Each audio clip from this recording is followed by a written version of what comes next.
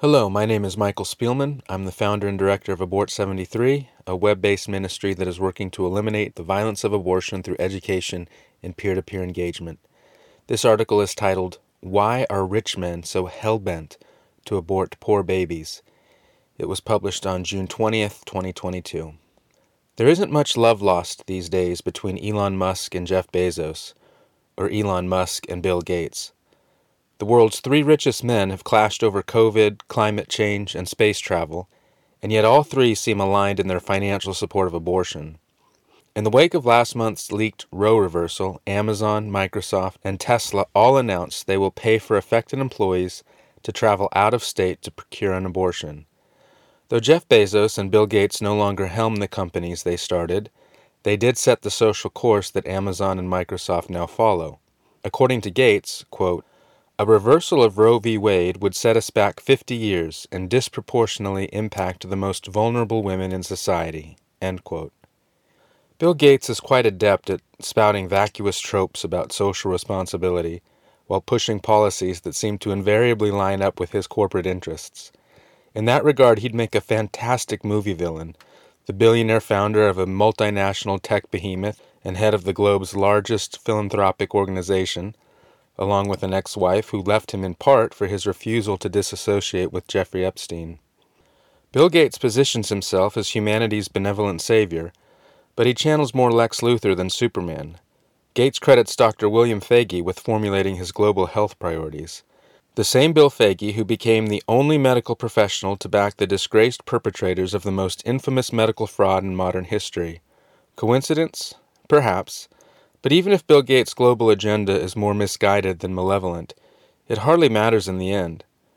When Bill Gates complains that the fall of Roe will disproportionately impact the most vulnerable women in society, he's almost certainly using most vulnerable as a euphemism for poor and or black. But what specifically will befall the most vulnerable should Roe be overturned? Here's another way of expressing Gates' concern. If legal abortion isn't federally mandated, fewer poor babies and fewer black babies will be killed in the womb. Is it just me, or does Gates' assertion sound a bit more sinister when you strip away the euphemisms? Statistically, the abortion rate of rich women is much higher than the abortion rate of poor women. Rich women are also more likely to use birth control. If that strikes you as incongruous, then you have fundamentally misunderstood the relationship between birth control and abortion. It turns out the former is a gateway to the latter, not a meaningful deterrent. Bill Gates either knows this to be true and doesn't care, or is simply ignoring the data. Neither is a good look. Rich men have always assumed that it's a lack of capital that makes poor women less likely to use birth control and less likely to have abortions. At some level they're right, but not for the reasons they think. For most people, an infusion of wealth changes their moral calculus, and the change is rarely for the better. It's not just that rich women can afford an abortion and poor women can't. It's also that rich women, who tend to be more educated, are more conditioned to justify morally suspect behavior. The Apostle Paul once said that the love of money is a root, or the root, of all evil. That's something to consider whenever you hear rich men singing the praises of abortion. Do Bill Gates, Jeff Bezos, and Elon Musk love money? I have no idea. That's not a question I can answer, other than to say that at certain levels we are all lovers of money. The poor can be just as guilty as the rich. But it's probably safe to posit that the hyper-wealthy love money more than those in the main, since they've given up so much to get it, and have experienced all the power and prestige it bestows. Yes, they've also had to live through the very real burdens of enormous wealth, but few have shown the resolve to actually give it up. "One thing you lack," Jesus told the rich young ruler, and the rich young ruler walked away in sorrow. Too much money and too little money are both serious problems. Forbes published a list last month of the world's largest donors to abortion rights groups. Sitting atop that list is Warren Buffett, another rich white dude who has poured $2 billion into an industry that disproportionately kills poor black babies. Michael Bloomberg has given another $82 million. The Gates Foundation has donated $81 million to Planned Parenthood alone. And George Soros has kicked in $17 million, which seems quaint by comparison. Imagine if it were Donald Trump funneling hundreds of millions of dollars to an organization that was exterminating black children at 5 times the rate of white. Would that raise any eyebrows? To be fair, there are some white women on the list too, mostly the former wives of rich white men. Mackenzie Scott, who divorced Jeff Bezos in 2019, made a $275 million donation this year to America's largest abortion business, and Barbara Pickauer has channeled $125 million of her husband's ill-gotten gains to a variety of pro-abortion organizations. Scott's gift was the largest single donor contribution in Planned Parenthood's history, though the abortion giant gets about twice that each year from American taxpayers, without giving us any choice in the matter. It's hardly surprising that Amazon and Microsoft would carry water for the abortion industry, but Tesla? Isn't Elon Musk supposed to be the savior of conservatives around the globe? Doesn't Musk, father of 8, decry the looming threat of underpopulation and lament the wealthy's aversion to children? Yes. So why would Tesla get in bed with Planned Parenthood? Though Musk, quote, would prefer to stay out of politics, end quote, he describes himself as a political moderate who only finds himself right of center because the whole spectrum has shifted beneath his feet. The right has stayed put, Musk has stayed put, but the left has left the building, or fallen off a cliff, and as they drag the center further to the left, they claim it is everyone else who is moving. This doesn't pass the smell test, as evidenced by the left's full-scale embrace of issues that weren't even on the mainstream radar a decade ago. Defund the police, gender reassignment for kids, open borders, mandated lockdowns, critical race theory, men competing in women's sports, along with the censorship or cancellation of all dissenting opinions. Meanwhile, the only issue the right has really moved on is gay marriage, and the move has been to the left. In some measure, Elon Musk is undergoing a political journey similar to that of Dave Rubin, Clay Travis, and Joe Rogan, and perhaps even Bill Maher. These men have all moved comparatively to the right as the world has been pulled further to the left. The unconventional alliances that have emerged mean that Musk et al. Now find themselves more broadly aligned with those who oppose abortion than those who support it. But even though they've been largely disavowed by their former allies, none have been willing to publicly disavow abortion. That apparently is a bridge too far. But why? Why forsake the lesser ills of the left, like the sexual indoctrination of children, but hold fast to their greatest ill, which literally tears children to pieces? This is admittedly speculative on my part, but my suspicion is that the men in question are hesitant to give up their libertarian support of abortion because it's the only issue they have left to fall back on. It's their last holdout, the last connection to their former ideology. Should they ever give it up, they'd have nothing left to point to and say, "See, I'm not a crazy right-winger." In fact, Rubin, Rogan, and Travis have all appealed to their support of abortion as proof that they shouldn't be classified as conservative, though Rubin has admitted that of all his political opinions, his support of abortion is the most tenuous. There's also this. If you were a large, amoral corporation, flush with cash but short on workers, would you rather your female employees be home on maternity leave or unpregnant and working? Would you rather them juggle the demands of family or be socially unencumbered? If abortion is a morally neutral procedure, as progressives claim it is that even a question? For all the ideological separation between Elon Musk and Bill Gates, or Microsoft and Tesla, sometimes business is just business. Sometimes pragmatism trumps ideology. Is it any wonder that so many corporations are now offering to off their employees' unborn children? Even Apple, whose founder was born to a college student and then placed for adoption, has joined their ranks. So much for thinking different. In the decades since Steve Jobs breathed his last, Apple has become just another establishment brand that seems to care more about virtue signaling than innovation.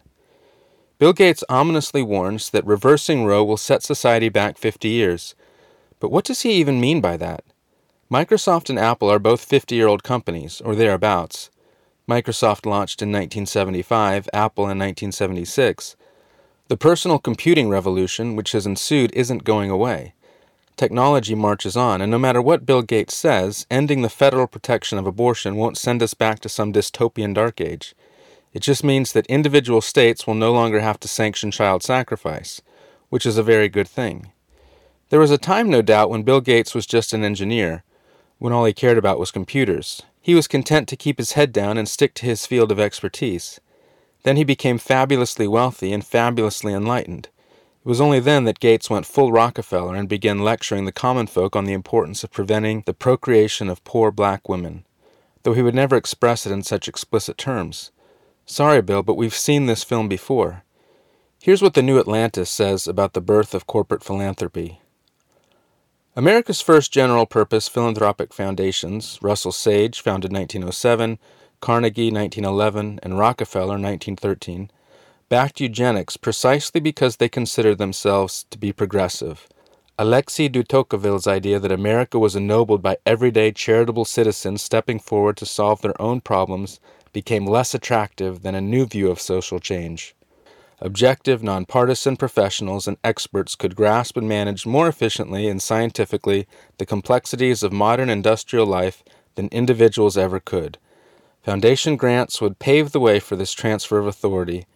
As one Rockefeller report put it, the Foundation's funding was designed to, quote, increase the body of knowledge which in the hands of competent technicians may be expected in time to result in substantial social control, end quote. John D. Rockefeller bankrolled the science of eugenics all the way to the Supreme Court. 6 years before Hitler ascended to the German chancellorship, America's highest court ruled 8-1 in Buck v. Bell that forced sterilization was constitutional so long as it was done for eugenic purposes. According to the New Yorker, America's forward thinkers of 100 years ago devoted themselves, quote, partly to providing care for a vulnerable population and partly to removing it from the gene pool, end quote. Sound familiar? Justice Oliver Wendell Holmes, Jr., writing for the majority, declared, quote, it is better for the world if instead of waiting to execute degenerate offspring for crime, or to let them starve for their imbecility, society can prevent those who are manifestly unfit from continuing their kind, end quote. And what of those who criticized the bogus pseudoscience of eugenics? In the words of Justice Holmes, they are, quote, the thick-fingered clowns we call the people, end quote. Apparently the ruling class has never tolerated the questioning of established science. Edwin Black observed in 2003 that had it not been for extensive financing by corporate philanthropies, eugenics would have been little more than bizarre parlor talk. And yet 60,000 to 70,000 unfit Americans were forcibly sterilized thanks to the philanthropy of rich white men. The Buck decision is broadly considered the worst in history, and yet it somehow remains on the books. It even provided precedent for, you guessed it, Roe v. Wade. Justice Harry Blackmun argued that the right to privacy does give Americans the right to abortion, but doesn't give them the right to refuse state-mandated vaccines or sterilizations. A pillar of wisdom and valor he was not. Black's article for SF Gate continues, Carnegie, Rockefeller, and Harriman were all in league with some of America's most respected scientists from such prestigious universities as Stanford, Yale, Harvard, and Princeton. These academicians espoused race theory and race science and then faked and twisted data to serve eugenics' racist aims. The Rockefeller Foundation helped found the German eugenics program and even funded the program that Joseph Mengele worked in before he went to Auschwitz. The Rockefeller Foundation has never apologized for releasing eugenics upon the world. The closest they've come is a 2021 statement in which they declare that they are, quote, currently reckoning with their own history in relation to eugenics, end quote. Meanwhile, their About Us page proudly asserts that their philanthropic ambitions have been unchanged since 1913, when they were seeding the science that would lead to the Holocaust. After vowing to learn from the uncomfortable truths of their past, which all stemmed from their devotion to progressive goals of 100 years ago, they immediately declared their allegiance to the progressive goals of today, equity, inclusion, green energy, etc. We understand, they assure us, that the work we engage in today does not absolve us of yesterday's mistakes. They do believe, however, that advances in science and technology will allow them to reimagine the future. At the very least, their penchant for ominous utopian promises is unquelled. The Carnegie Institution also issued a statement last year, which was a bit more forthright. There is no excuse, then or now, for our institution's previous willingness to empower researchers who sought to pervert scientific inquiry to justify their own racist and ableist prejudices. Our support of eugenics made us complicit in driving decades of brutal and unconscionable actions by governments in the United States and around the world, As the president of the Carnegie Institution for Science, I want to express my sincere and profound apologies for this organization's past involvement in these horrific pseudoscientific activities. Today, the Rockefeller Foundation is joined at the hip with the Gates Foundation. When COVID struck, they collectively shamed the world for not pouring more money and influence into vaccine deployment.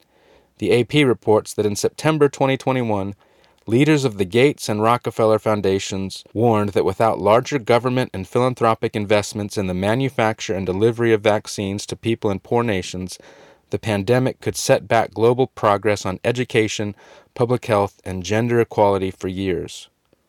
As it turns out, they were entirely wrong about the threat COVID posed to Africa.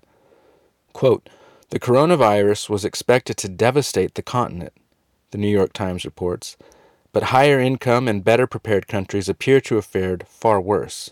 End quote. Only 14% of sub-Saharan Africa received any kind of COVID vaccination, and yet 2/3 of the population have the antibodies, indicating that the antibodies are overwhelmingly from infection. The vaccines apparently weren't needed. Gates himself finally conceded that COVID's threat to the young and healthy was entirely overblown. Quote, "We didn't understand that it's a fairly low fatality rate," he said last month, "and that it's a disease mainly in the elderly, kind of like the flu is," end quote. Are we really to believe that Bill Gates was ignorant of the fact that there was never any evidence to indicate that COVID was a serious threat to the young and healthy?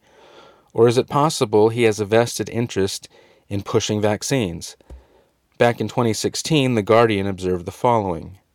Using their immense wealth and influence with political and scientific elites, organizations like the Bill and Melinda Gates Foundation, the Rockefeller Foundation, and others are promoting solutions to global problems that may undermine the UN and other international organizations. A new study by the Global Policy Forum claims that many foundations enable rich countries and their corporations to achieve their own ends in developing countries, from setting up public-private partnerships with pharmaceutical companies to promoting certain sorts of corporate farming and the use of biotechnology for health and agriculture. According to the report, the Gates Foundation is now the second largest donor to the World Health Organization after the U.S., as well as one of the world's largest single investors in biotechnology for farming and pharmaceuticals. There is a revolving door between the Gates Foundation and pharmaceutical corporations. Many of the foundation's staff had held positions at pharmaceutical companies, the report adds. So Bill Gates invests billions of dollars into pharmaceutical companies, hires their people, and then uses foundation grants to pull the strings of health organizations around the world. Did it bother him that the COVID vaccines turned out not to prevent contraction or transmission? Apparently it didn't. When Gates himself contracted COVID last month, he followed the establishment script to a T. "I'm fortunate," he proclaimed, "to be vaccinated and boosted." Why exactly was he fortunate to be vaccinated and boosted? That he didn't say. I suppose it's possible that Gates' intentions are all above board, and his devotion to even ineffectual vaccines is truly altruistic. But how would we know? It's Gates' radical commitment to abortion that gives me the greatest cause for concern. How do you trust the integrity of a man like that? How do you trust the moral compass of someone who is willing to kill the most helpless members of the human community for the greater good? Last century's titans of industry seemed to share Gates' distaste for poor minority babies, but those rich white men constrained themselves to birth control and sterilization. Today's corporate philanthropists have added something even more sinister to the eugenic toolkit, but nobody seems to be paying attention. Progressives have turned more than half the country into the supposed victims of systemic injustice, while ignoring those who actually are the victims of systemic injustice. And in the case of our rich white philanthropists, they're not just ignoring the injustice of abortion, they're actively propagating it.